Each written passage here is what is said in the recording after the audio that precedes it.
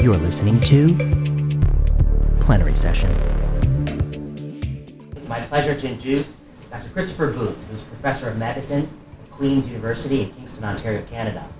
Dr. Booth did his undergraduate in Kingston, Ontario, and he went on to do his medical training in the University of Toronto and Princess Margaret. He went back to Kingston, did some work in the clinical trials group and in health services research, and I guess I would say, I think I read a paper by Chris Booth in circa 2012. I was a fellow in medical oncology, and I had just learned what progression-free survival was. I started to think to myself, is this endpoint in and of itself, something that matters, or is it kind of like a stand-in, surrogate endpoint? And that year, I think you had published in the JCO, progression-free survival, meaningful or simply measurable? And I think in the last 6, 7 years, every time I think about a topic, be it global health, cost of drugs, the value they provide, how we should use real-world evidence, and what are the things we're chasing in oncology and what really matters, I find that Christopher Booth has done some of the most important and influential work in the topic. But it's my pleasure to invite Dr. Booth out here to give a lecture on these topics. Let's welcome Dr. Booth for this talk. But first, a plug. If you like this podcast, do us a favor and recommend it to a friend. Plenary Session wants to grow its audience, and the best way to do so is to get a personal recommendation from someone you know or trust. So recommend it to someone and have them check out an episode. Also, consider supporting us on Patreon. Patreon.com allows you to support artists or podcasts that you appreciate, and if you like this podcast, that's a great way to show your support. Finally, if you haven't yet gone onto the iTunes Store and written us a review, we greatly appreciate it. Tell us what you think about this podcast and give us 5 stars if we've earned it. Thanks, Vinay. Good morning. Thanks for inviting me out here. So this is my first time to Portland, and I've heard for years it's a town of beauty and hipsters, and so far I've been reassured that its reputation is well deserved. So as Vinay said, I'm going to talk a little bit about the work we do in our program, which is kind of the intersection of value in cancer care, real-world data to understand how systems can give the best care possible to patients, and how this fits into the broader global oncology space. So this is where I come from, Queen's University, which is one of Canada's older universities on the shores of Lake Ontario. And I went to medical school there and then trained in Toronto, but came back because at Queen's is based the NCI Canada, the Clinical Trials Group, Canada's Cooperative Trials Unit. And so when I went there, I was a research fellow working with people like Elizabeth Eisenhower and Joe Pater. And then actually during my early research training, began to morph from trials into health services research. But it's a place where we combined high-end academic medicine with windsurfing and sailing. It has spectacular wind.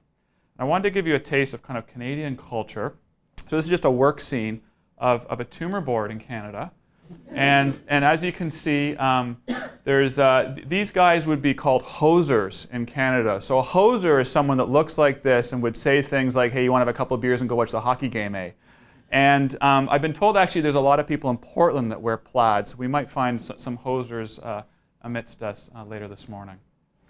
I have no relationships with pharma, and in fact, for the trainees, we have a paper coming out later this week in the BMJ that I wrote with one of my earliest mentors, Alan Detsky. The original title, which changing your disclosure slide from none to some, the editors have just changed, and now it's something like how to maintain boundaries with pharma after you've tasted an $80 hamburger.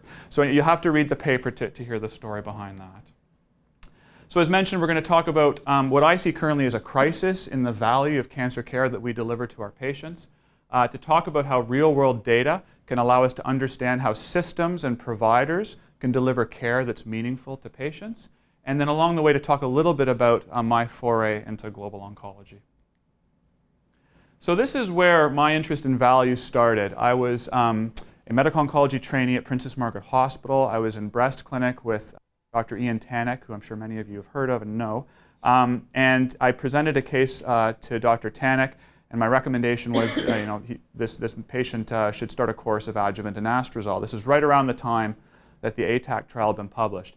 And Dr. Tannock looked at me and said, well, why anastrozole? Why not tamoxifen? And I was kind of surprised. I said, Dr. Tannock, haven't you read the journals? Anastrozole is far better than tamoxifen. And he shook his head and he said, young oncologists are increasingly impressed with smaller and smaller benefits. I said, well, Dr. Tanek, do you have any evidence to back that up? He said, no, but you're going to find it.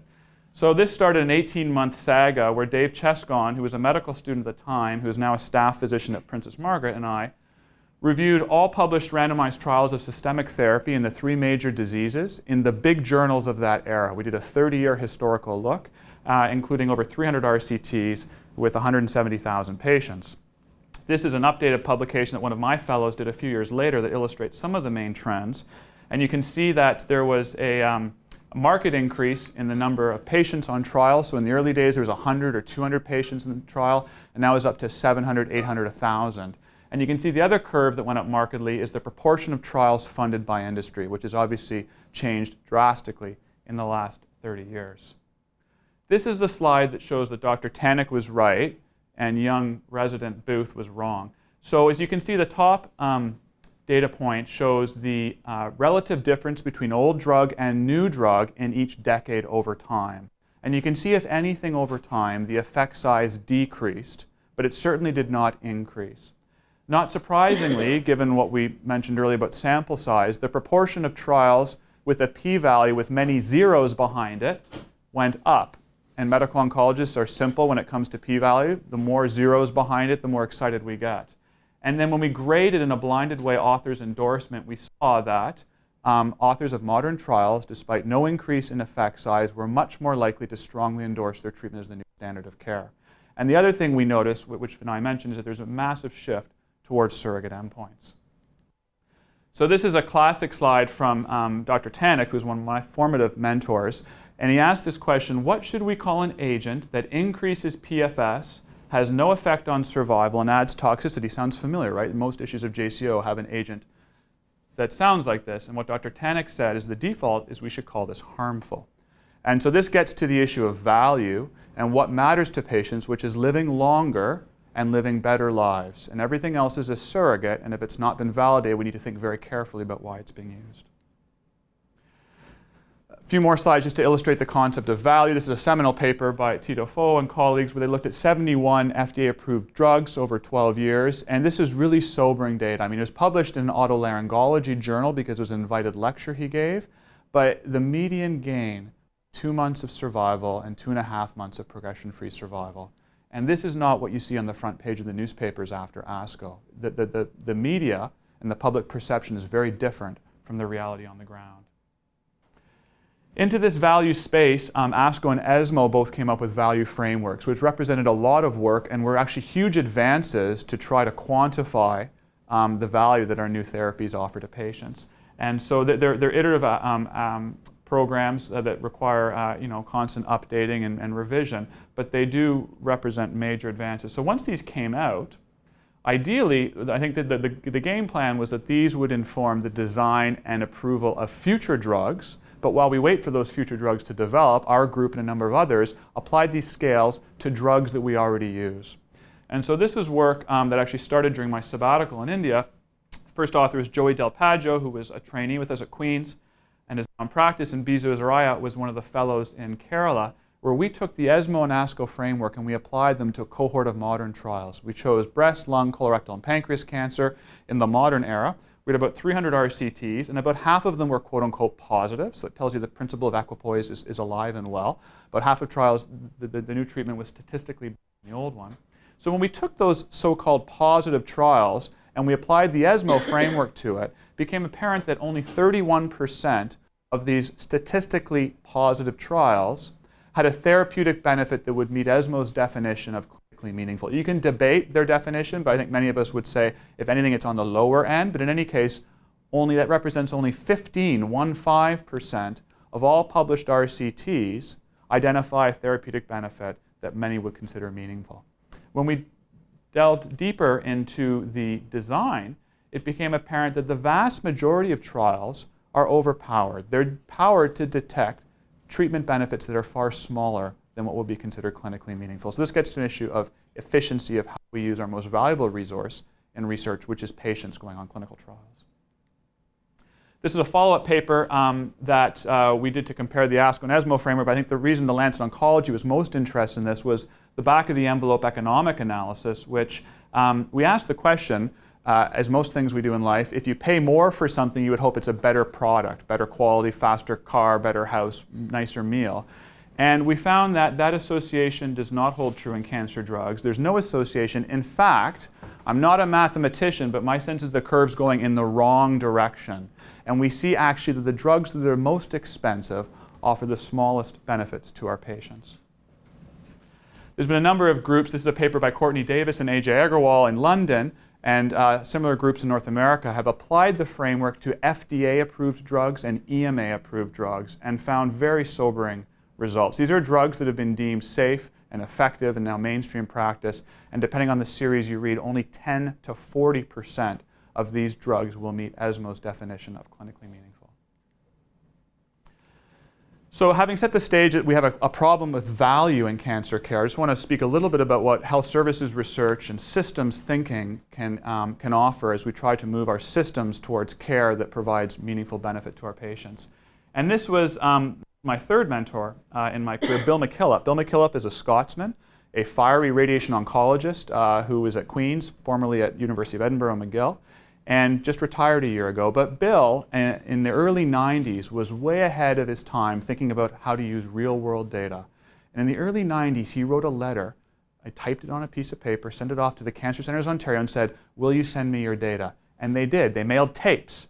And all of Ontario's cancer data flowed to Queen's. And so he started using registry linked to real-world data in the early 90s to describe patterns of care and outcomes. And in this lecture he gave to the Royal College in 1994, he was actually way ahead of his time. He's one of the forefathers of health services research. I'm going to paraphrase. In the long term, the biological and technological advances of today will have an influence on the practice of oncology, but the pace of change is such that I doubt if it will be possible to achieve more for patients with cancer in 2010 than can be achieved now with the best of care available in 1994. We fall so far short of achieving now what is achievable that there is scope for us to improve the outcome of cancer in the short term by making better use of available knowledge and technology today. And fast forwarding a couple decades, and we see time and time again that there's a big gap between what we know and what we do. So this is an older paper now, but still a seminal piece of work in the New England Journal by McGlynn and colleagues. They did a random audit, telephone and chart review of 13,000 US adults, and they measured basic elements of care, not high-end tertiary quaternary care, but basic things that we're all taught in medical school that we know save lives. If someone's had a TIA, are they on an antiplatelet? If someone has diabetes, are they on an ACE inhibitor? If someone has asthma, do they take a bronchodilator, et cetera?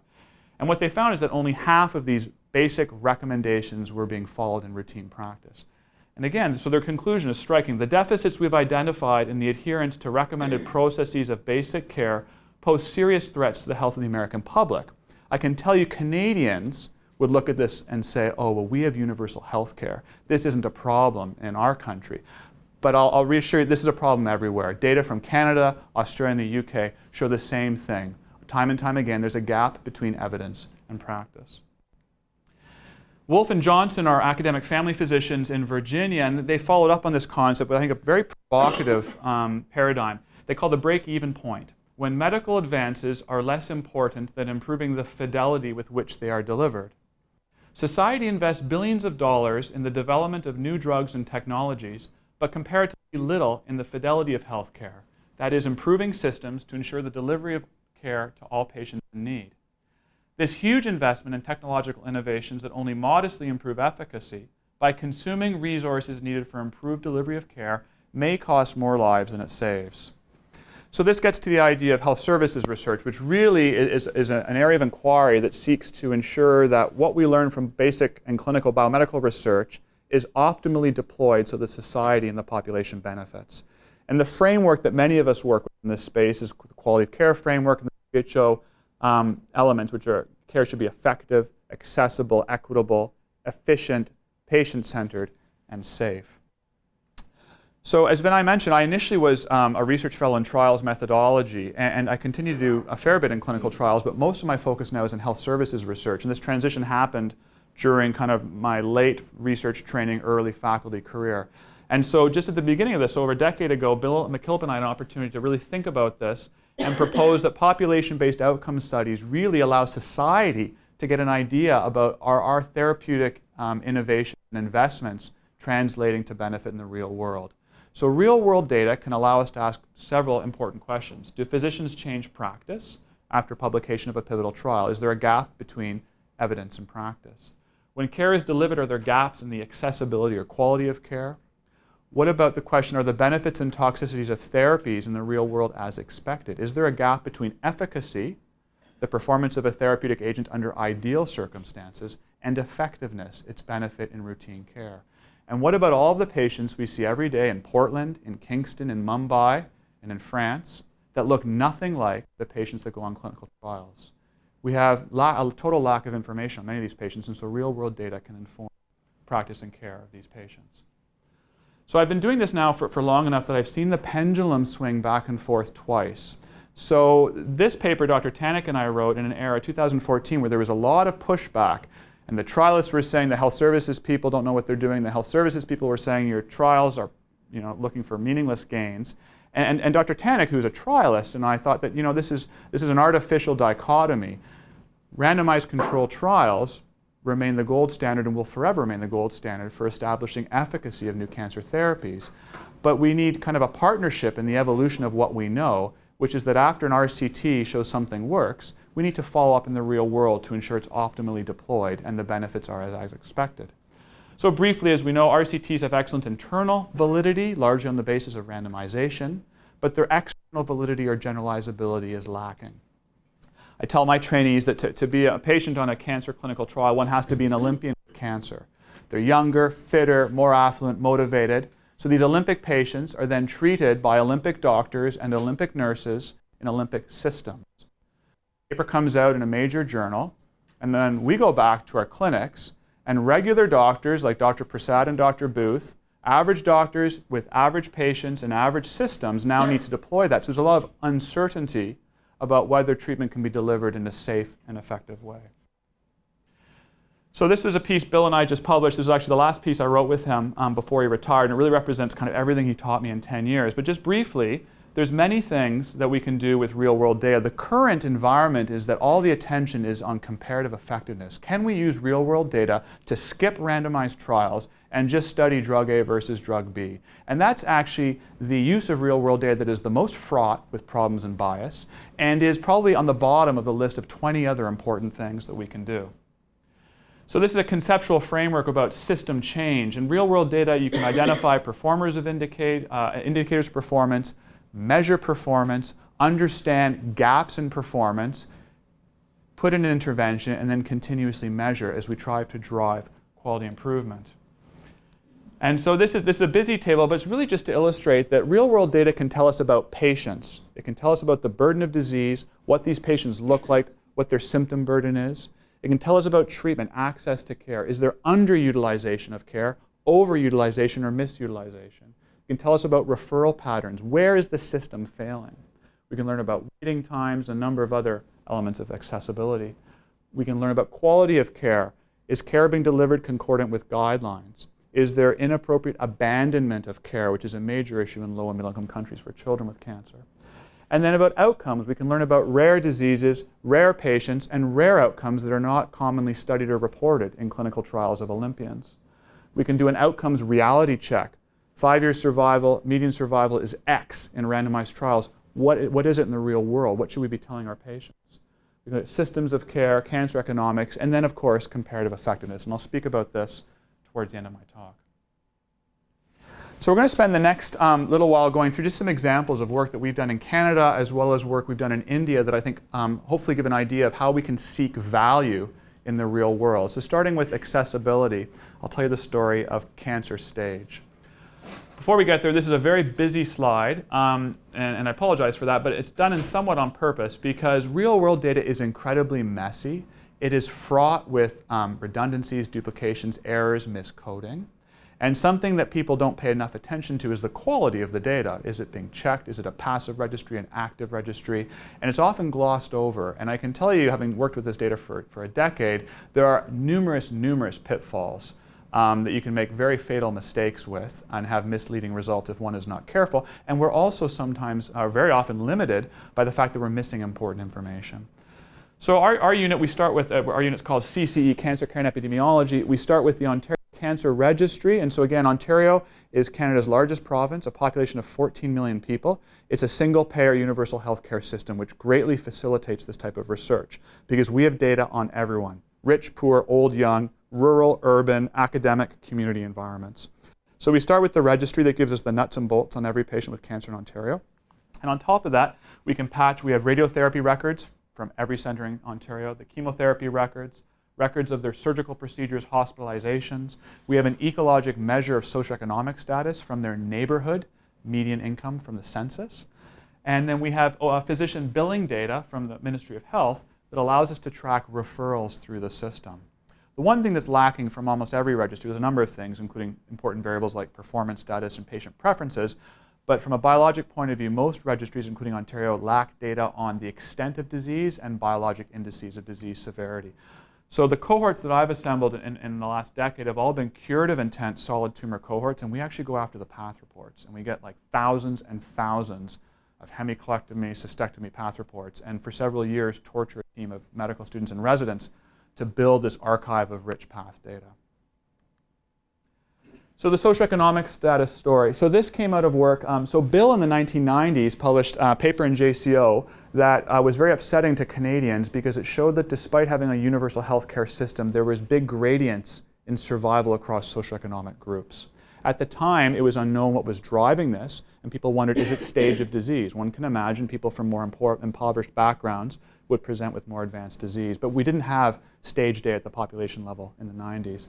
So when I rolled around in about 2008, we actually had some stage data. And so Bill said, let's replicate this study to ask two questions. Number one, in the modern era, in a universal healthcare system, is there differences in outcome across socioeconomic groups? And number two, if there are differences, are they explained by differences in stage of disease? So we linked cases from the Ontario Cancer Registry to census, and we had a stage file from Cancer Care Ontario. And this is what we found. You can see that both for breast and colon cancer, we have for other diseases as well. So SES1 is the poorest patients, SES5 is the most affluent patients. And you can see for both breast and colon important gradients with a stepwise biologic dose response for both overall survival and cancer-specific survival. One would expect the overall survival would be driven perhaps by diabetes, cardiovascular disease, smoking, etc. But when we look at cancer-specific survival, again, these are meaningful and real differences. If we had a $100,000 monoclonal antibody that improves survival by 5%, it would be an oral presentation at our major meeting and would be published in a big journal. And these are gaps here that require us to understand and try to remedy. To answer question number two, while we saw some very small differences, so these are the most affluent communities who are slightly more likely to have stage 1 disease and slightly less likely to have stage 4. These were small differences that did not account for the observed difference in survival. So it remains unclear what was driving the difference in survival. Is it disease biology? Is it access to care? Is it comorbidity we can't measure? Is it patient preferences?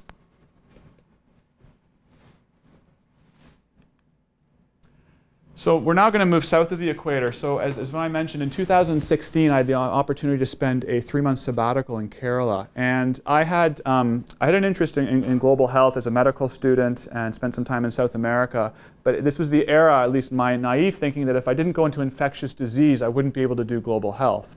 So I then became obsessed with FOLFOX and solid tumor medicine and didn't think that I would be able to offer anything global health. And I had an opportunity to speak at the World Oncology Forum in Lugano, I guess it was probably 2014. And at this meeting were a number of people from the World Health Organization and also colleagues from India. And I gave a talk about the work we do in Ontario. And at that time, these light bulbs went off in my own mind, realizing that the issues of access and quality of care and system performance, while they're highly relevant in where we work, high-income countries, they're actually the fundamental issue in these emerging cancer systems. So this led to a remarkable life experience, an invitation to spend 3 months at the Regional Cancer Center in Trivandrum. And so this is where I spent my academic time, but it was a grand adventure for the whole family. So we've got 4 kids, and they're still young, but they were very, very young then. And so we packed up our family and moved to Kerala for 3 months, which was a remarkable family experience, full of adventures for the children and their parents. These are my colleagues at the Regional Cancer Center Trivandrum. I'm the guy in the back, in case you can't see me. So Dr. Eliama Matthews is my primary collaborator and colleague. She's a professor and head of biostatistics and epidemiology. So the Regional Cancer Center in Trivandrum has a remarkable history of working with cancer registry data. They've got many trained epidemiologists there, and they're very productive. And they have a cohort of outstanding clinicians. And the clinicians are incredibly skilled, dedicated physicians and surgeons, but they are run off their feet with clinical work. And while they have collaborated in the past, there was an institutional goal to bring those two worlds together. And that's kind of where I filled the niche, to try to use the epi data and skill sets there to address questions that were clinically meaningful and of policy relevance for a system. And it's led to a very fruitful collaboration. I now spend about half of my academic time on India-related projects. I go back and forth about twice a year. So just briefly, global oncology in India specifically is a land and a field of many paradoxes. And so the cartoon at the top illustrates one of the paradoxes, which is that the incident caseload in low and middle income countries is lower compared to the mortality. So there's a much higher mortality rate, and that's largely driven by stage of disease. And that was one of the great tragedies. I would spend in India the mornings in clinic as an observer, really just learning and talking to patients, understanding their journey. And then the afternoon I'd be in the epidemiology unit, and it was just an overwhelming number of advanced disease cases. Despite this, we see that 2/3 of the global deaths are in low and middle income countries, but we spend only 5% of our cancer budget in these countries. And when one considers the crisis in value we have in our current system, it just, I think it gives us as a community really a moral imperative to start thinking about how we can benefit patients, both in our practices in Canada and the United States, but also patients globally. So this is just to highlight the partners I have in India. So I work very closely with, of course, my colleagues at the Regional Cancer Center in Trivandrum, with some very close friends of the Tata Memorial Hospital and their national network called the NCG. And then Dr. Rajagopal, who is one of the leading thinkers in palliative care at Pallium India, also based in Trivandrum. And so we're going to look at some Ontario work as well as some India work that involves these colleagues and friends. So when I went on my first visit to India, kind of as a fact-finding mission before we moved there, I gave grand rounds, and when I met with my colleagues there, I asked, what kinds of projects would you be interested in doing? And Dr. Matthew was very interested in replicating our socioeconomic status paper in the context of Kerala. So that was the first paper that we've done. It's just coming out soon in the Journal of Global Oncology. The next piece of work related from a systems point of view to palliative care. And again, this was, I think, the greatest tragedy that I observed in my time in Kerala is sitting in clinic in the morning and recognizing that these patients who would travel 12 hours by overnight train, they would come in and see the physician. They would have stage 4 disease, and they likely would not receive palliative therapy. Maybe they would, but often they wouldn't because they just too much travel and logistics involved. And then they would take the train back to their village, and many of them would not have palliative care, and they would die very difficult deaths, whereas for a few rupees a day, if they could be connected to a palliative care group and have access to opioids, they could have quality end-of-life care. And Kerala is actually the leader in India, mostly because of Dr. Rajagopal. But there's still big gaps in delivery of palliative care for a number of reasons. And so we all know that, again, there's two opioid epidemics. We in Oregon and Ontario live in one epidemic, but the rest of the world has the other epidemic. This is just a figure from the group at Wisconsin to show that if you look at the per capita consumption by year of morphine equivalents, Canada and the U.S. were off the charts, 600, 700, milligrams per person. That's a completely different story of the rest of the world. You can see the global mean here is 6 milligrams per person. That includes about 100 countries with 0. So what's the optimal rate? We don't know, but our peer countries in Northern and Western Europe, the UK, Switzerland, Scandinavia, Germany, where they have good palliative care and they don't really have the opioid epidemic, they sit at around 100 to 200 milligrams per person per year. So that's probably where the sweet spot is. And you can see countries in sub-Saharan Africa and India are just off the chart. India, 0.3 milligrams per person per year. And you just think of the unmet need and the unnecessary suffering that could be alleviated, systems to put palliative care in place, and a few rupees for morphine per day. So Rajagopal, fortunately in Kerala, they had very strict record keeping of where the opioids went. So we used that to do a policy level piece looking at delivery of opioids, recognizing this was only one element of good palliative care, but it's one that we can measure. So we looked at distribution by hospital, by district and time across Kerala, and we used the common metric of morphine milligrams per capita. And we looked at who was providing palliative care.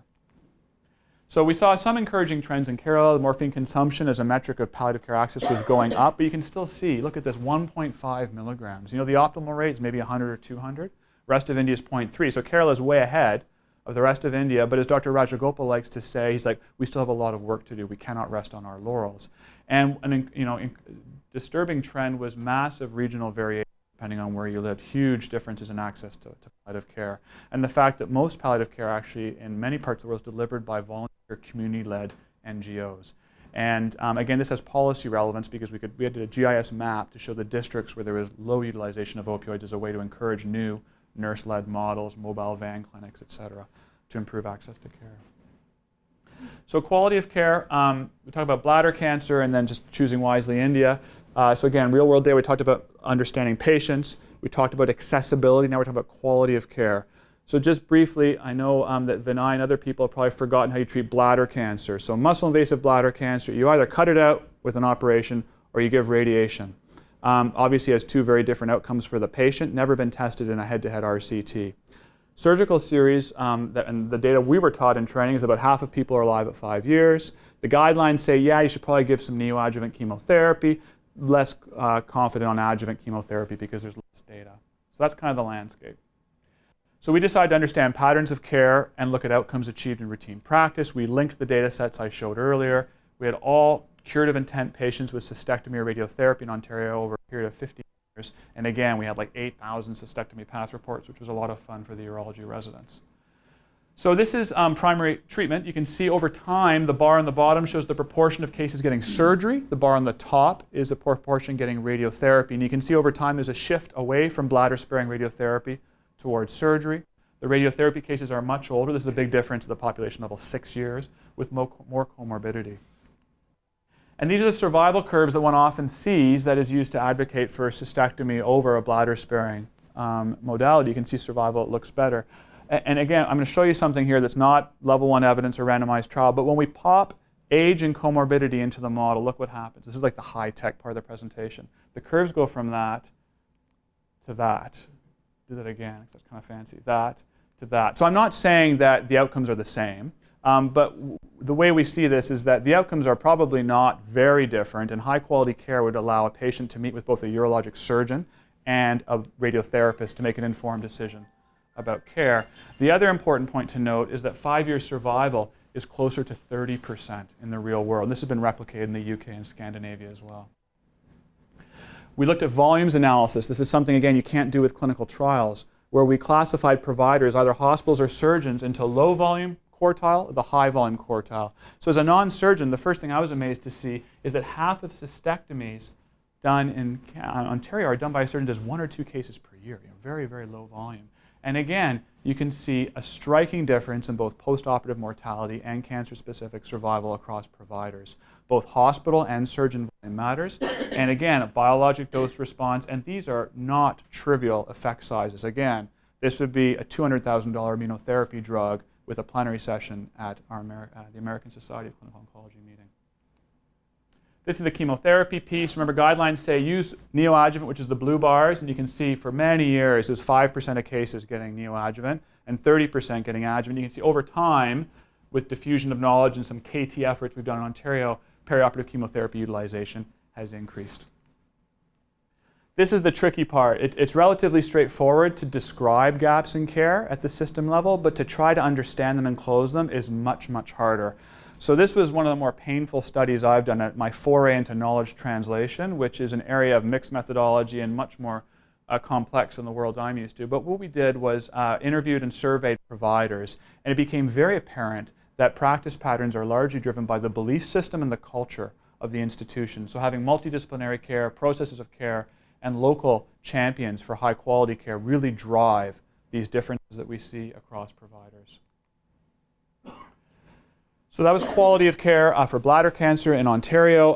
Quality of care in India, this is one of the other paradoxes of living in India, is when I moved there, I thought, perhaps naively, but I think most people would share this impression, is that the biggest issue, or the only issue, would be underutilization, lack of access to care. And that really does remain the most pressing issue in India. However, I was really dismayed when I was there to see this parallel epidemic of overutilization, primarily in a completely unregulated private system.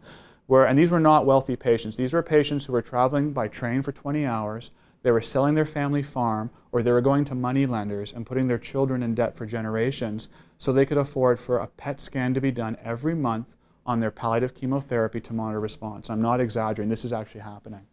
So a couple of years ago, I was involved in Choosing Wisely Canada, and a couple of years ago I proposed to my Indian colleagues, let's do the first Choosing Wisely outside of a high-income country. And they got very excited, and we did it. We went through the Choosing Wisely process with the working group and the Delphi approach.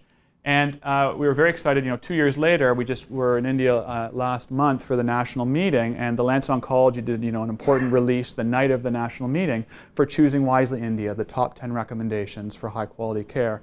And on here, you'll see there's some that mirror the Choosing Wisely US and Choosing Wisely Canada, such as do not delay palliative care referral just because someone's on active therapy, don't give palliative systemic therapy to poor performance status patients, et cetera, et cetera. But there are some homegrown Indian ones, such as do not do routine PET scans to monitor response to palliative chemotherapy, and do not routinely admit patients with incurable cancer to the intensive care unit unless they have a reversible. So these are kind of problems that we're seeing in India. And when we talked about this at the national meeting last month, the important point we all made was, look, this is just the starting point to come up with the framework. We now need to put into practice and use real-world data to look at concordance with these recommendations. So the last few minutes, I'm going to talk about outcomes, lung cancer story, testes cancer, and then a few minutes just on some cautionary tales. So this was my first major operating grant from our CIHR, and this was a study I did with some experienced investigators to look at uptake of adjuvant chemotherapy for lung cancer.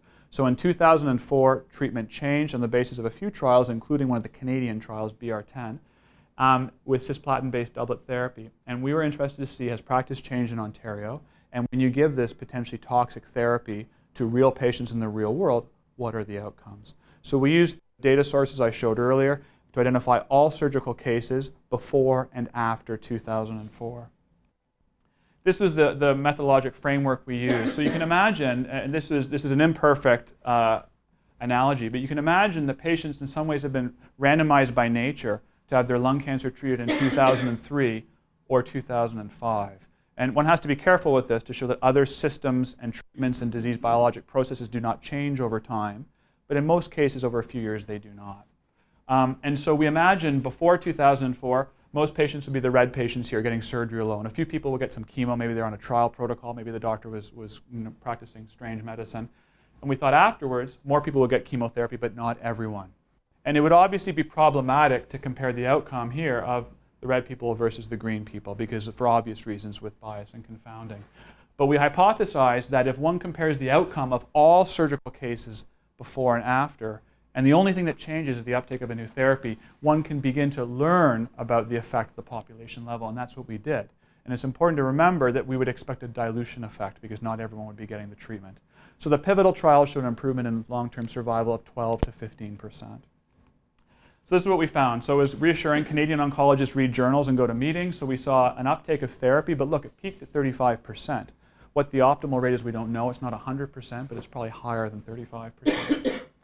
And this was a survival curve that was really very gratifying to the lung cancer community that worked for decades on this. And what we showed was that irrespective of whether or not they got chemotherapy, the outcome of all surgical cases improved at the population level by 4%. And if you remember, the trial showed an improvement of about 12 to 15%, but we have a dilution factor of 3 because only 35% of people got the therapy. So what we see here is that patients in the real world had the survival benefit exactly as one might have expected based on the clinical trial. And real-world data allows you to plot your outcomes. These are the Ontario outcomes to pivotal trials and meta-analysis. And unlike bladder cancer, where we see very poor outcomes in Ontario relative to trials, we see that in lung cancer we're doing very well. And actually in Ontario, lung cancer care is regionalized at high-volume centers. Bladder cancer care is not. That's something we're working on with our health policy leaders to address.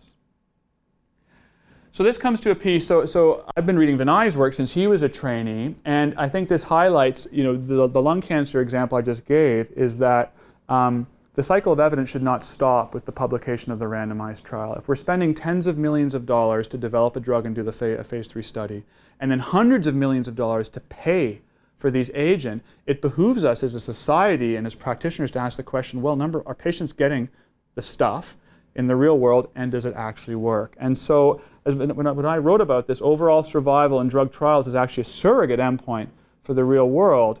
every time I read his work, I think, wow, it sounds kind of like similar. And so it makes me wonder if maybe he's a hoser in disguise. And maybe actually we share a lot of similar thoughts, and maybe our dress code as well. Okay, the last example from Canada is testes cancer. So stage 1 germ cell tumor. Most guidelines recommend surveillance, but this comes from data in high volume centers of excellence. We asked the question, in the real world, is it happening and is it safe?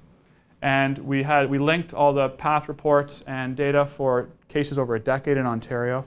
2,600 cases, about half were seminoma, or 60% seminoma, 40% non-sem, and most ORCs are done at community hospitals.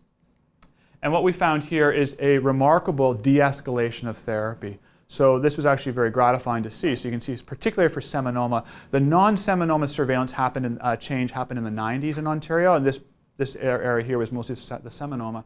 So you can see a substantial reduction in treatment intensity, and it's actually long-term. It's not just like you're deferring therapy until they relapse. You can see here, long-term, there's a marked reduction in the morbidity and treatment exposure.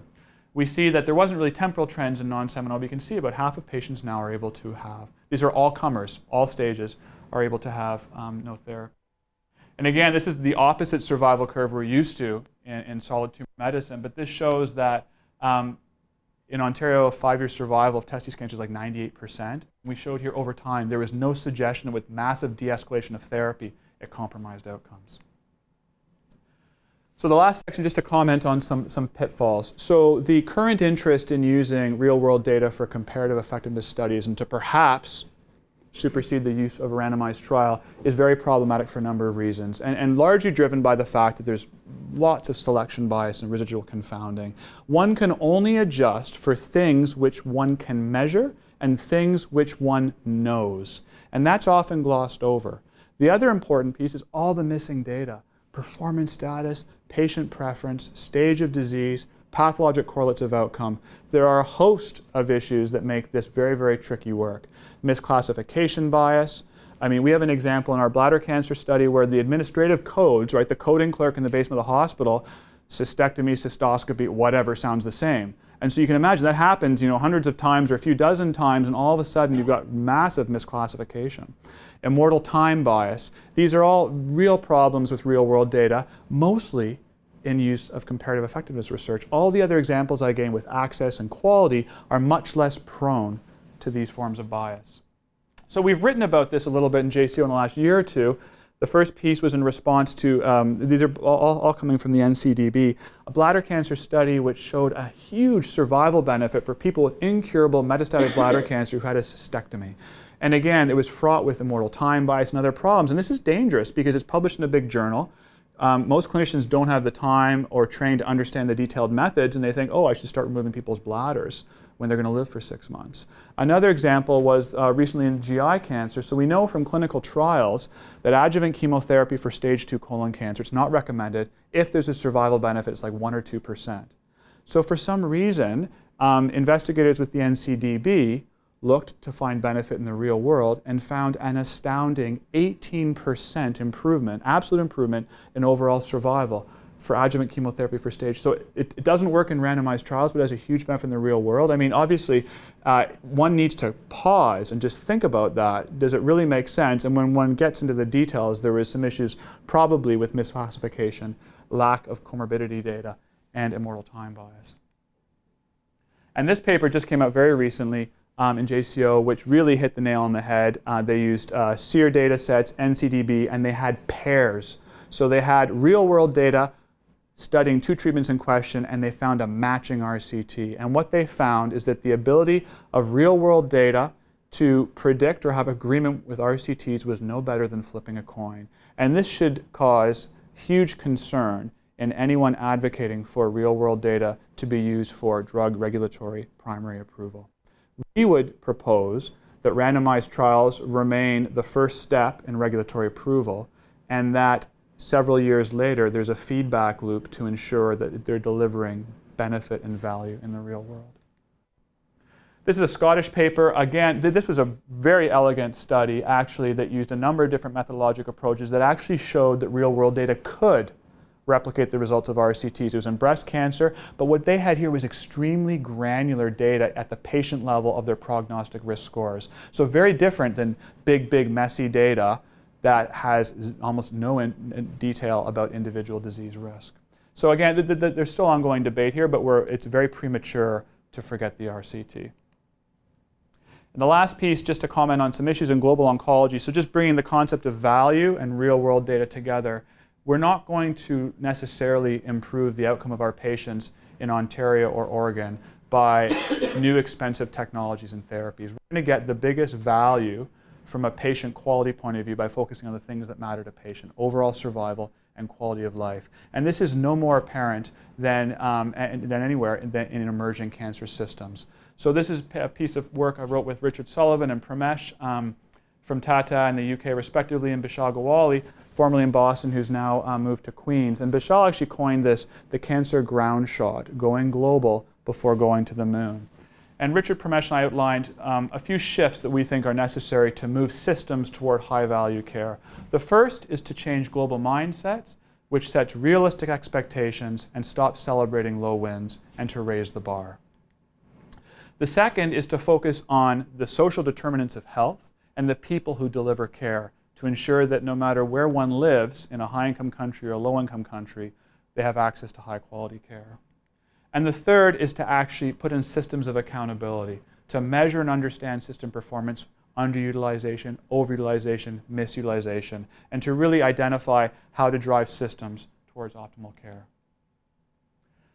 So in closing, Ben Goldacre said this a few years ago, and I hope that the talk this morning about value and real world and global oncology would support this premise. If you put me in charge of medical research budget, I would cancel all primary research, I would cancel all new trials for just 1 year, and I would spend the money exclusively on making sure that we make the best possible use of the clinical evidence that we already have.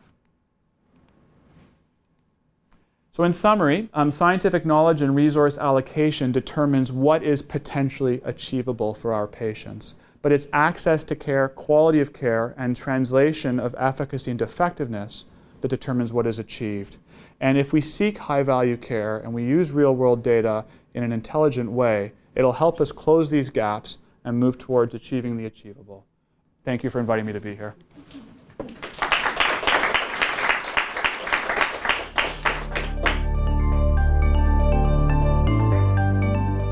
You've been listening to Plenary Session. Plenary Session is a podcast at the intersection of medicine, oncology, and health policy. I've been your host, Vinay Prasad. If you like this podcast and you like this episode, go to the iTunes store and give us 5 stars. It really means a lot. If you have the time, write a comment. If you want to give us feedback, you can follow us on Twitter at plenary_session, or you can send an email to plenarysessionpodcast@gmail.com. We like to know what you're thinking. What could be better? What topics could we cover? How can we improve?